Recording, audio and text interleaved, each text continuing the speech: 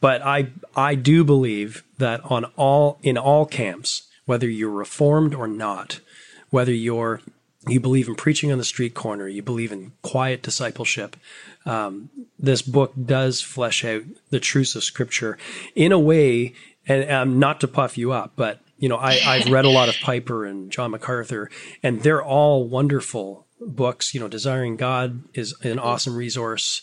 Don't waste your life. And they're all good resources. I've used them. I recommend them.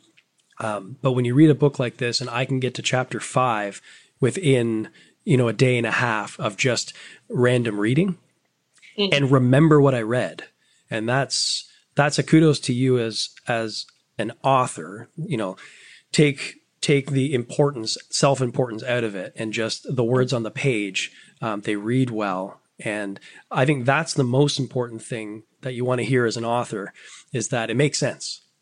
Oh, definitely. And I had some great editors involved, and just some great input that helped me sharpen these words. But back to what you were saying about theological camps where you are reading this book, that is also something I try to be pretty intentional about. And I have had just some really great encouragement and feedback from young people who disagree with me about certain things.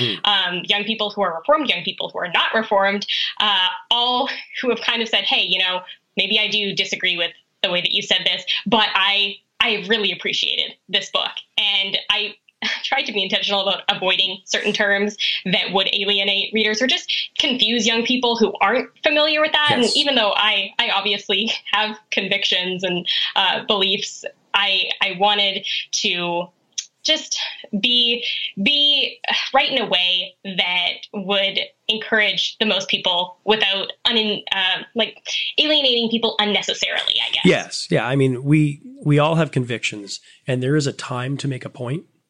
Yes. And any ministry leader of any kind has to always put their discernment cap on.